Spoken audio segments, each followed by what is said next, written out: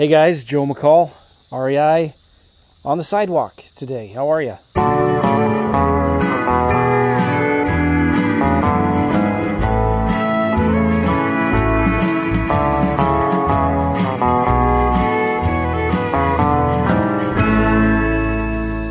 Listen, I am making the long trek to my office between my house and our garage, which we call the carriage house, which is finished and has it used to be a 3-car garage with an upper level, so it was like a really tall garage, and the previous owners finished the lower half and the upper half and turned it into like a carriage house. So it has a guest room, a little kitchenette, and full bathroom, and my office is up above it, along with my wife's craft room, where all her craft stuff is at. And so I'm just making the morning commute across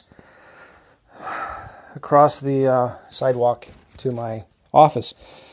And I'm not driving anywhere today, and I wanted to do a podcast to talk about something I read this morning. And so I thought it'd be cool to just do it while I'm out of breath because I've been walking with my heavy books up this staircase. I'm running out of breath walking up these stairs. You know, it's hard. Sometimes I've done this before, where I'm recording something and when you're talking and walking, then you start to get winded and you start breathing heavily, and it's weird. But anyway, I wanted to talk about something cool, interesting, fascinating, this whole subject of retirement, right? And I was reading a Facebook post from somebody quoting, well, it was a video from a local news station, quoting a website, like a popular website, I forget what it was, that has to do with financial matters, saying that people today, millennials today, people born in the 90s, are going to need $2.5 to $3 million to retire.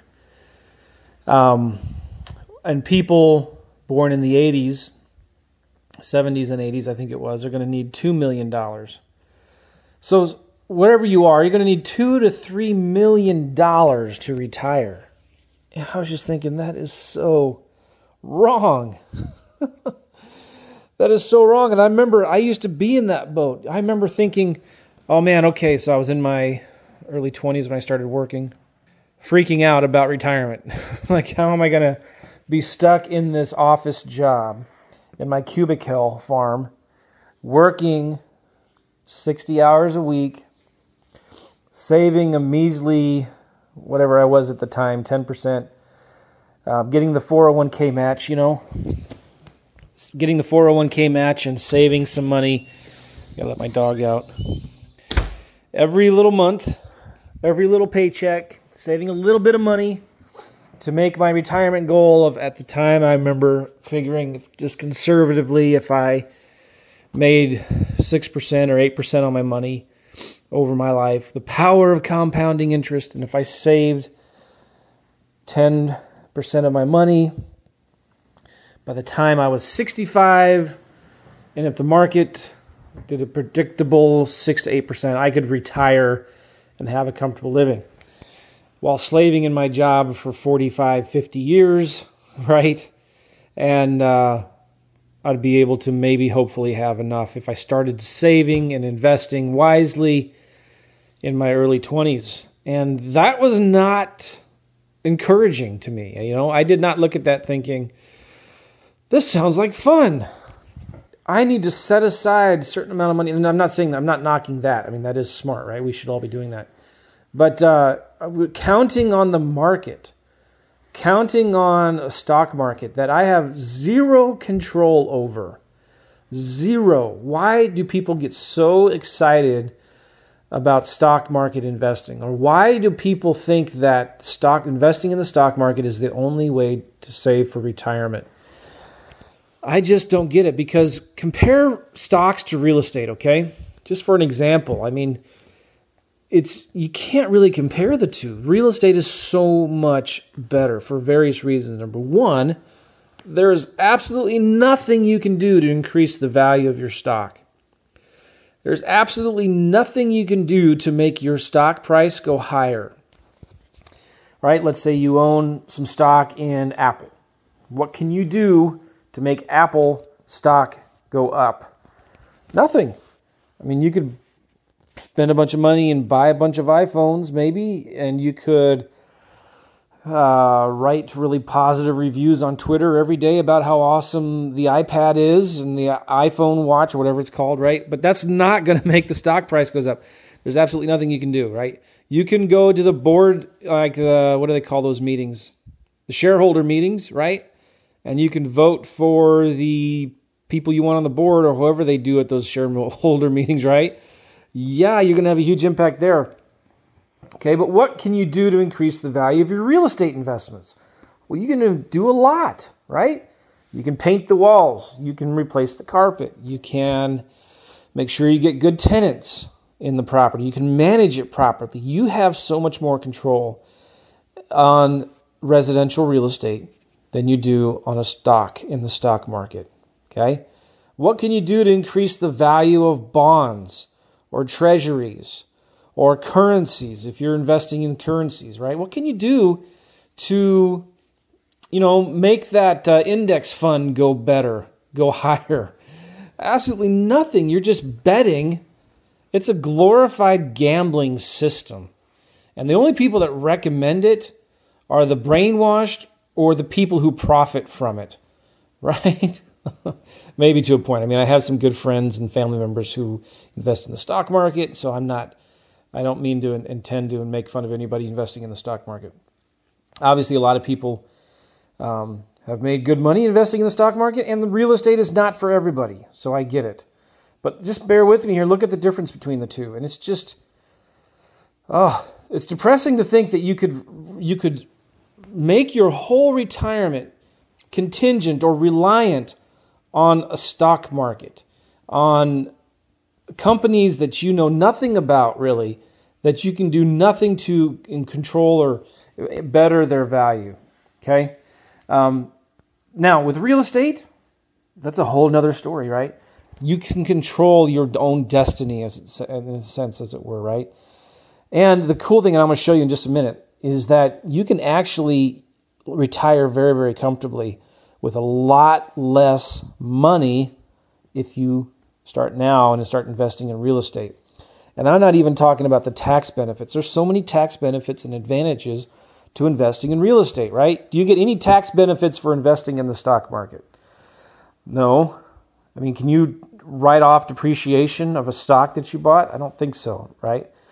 Now you can deduct some broker's fees and commissions that you have to pay when you buy a stock, or there's some tax sheltering that you can do when you buy stocks, but you can do the same in real estate.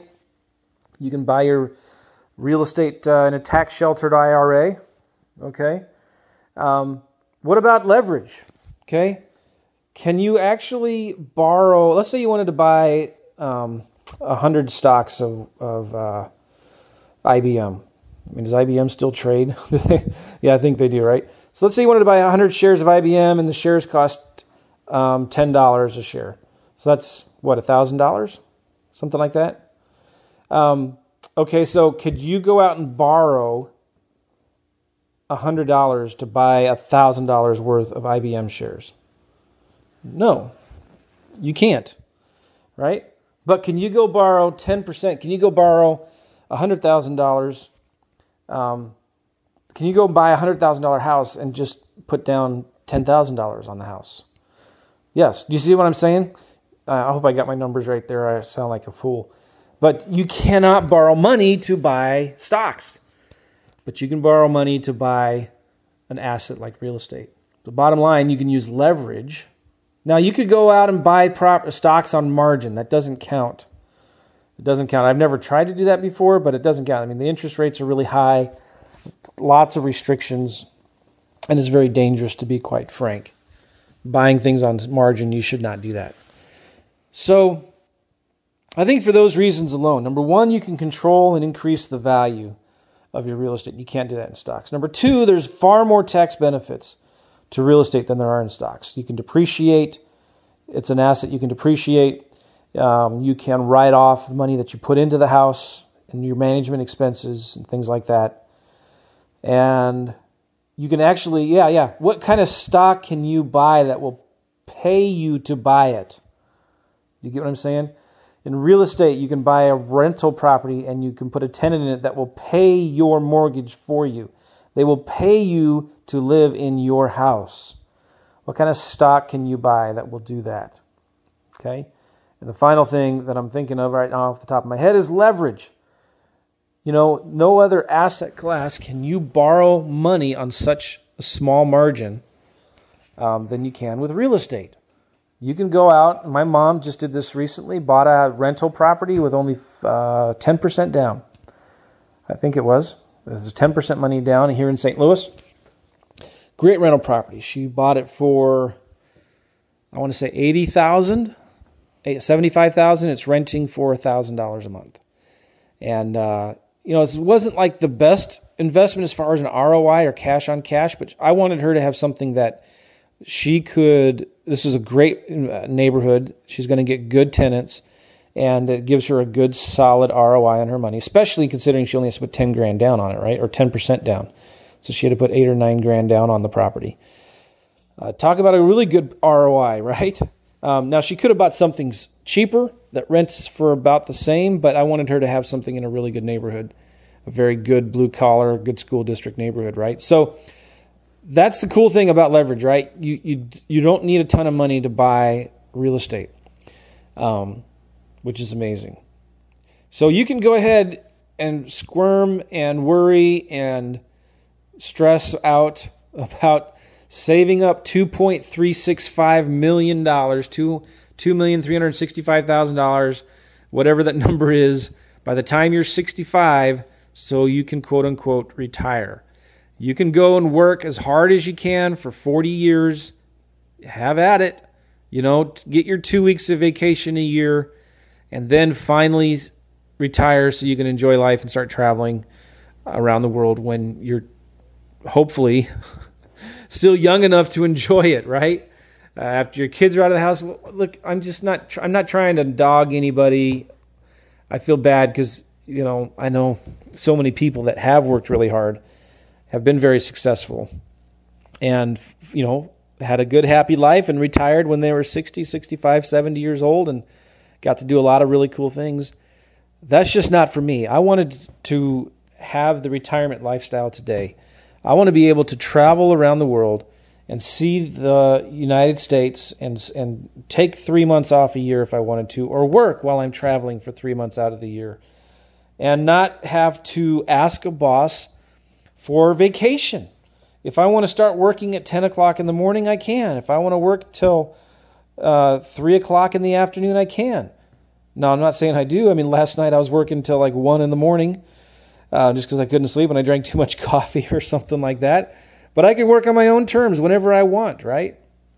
I don't want to have to rely on the stock market or a 401k or a mutual fund or a company that I have zero control over. I have zero influence over the stock market and what goes on there, right? I don't want to trust my hard-earned money on an asset I have zero control over, right? Remember the whole thing of assets and liabilities, right? An asset is something that you buy that puts cash in your pocket. Okay, does the stock market put cash in your pocket? No. Can you go out and use leverage and get a loan to buy a bunch of stocks? No, you can't. You can put it on your credit cards, right? But that's not going to do any good, right? And can you put somebody else into your stock portfolio to pay you for those stocks? No. But you can put somebody into your residential real estate portfolio to pay for your real estate.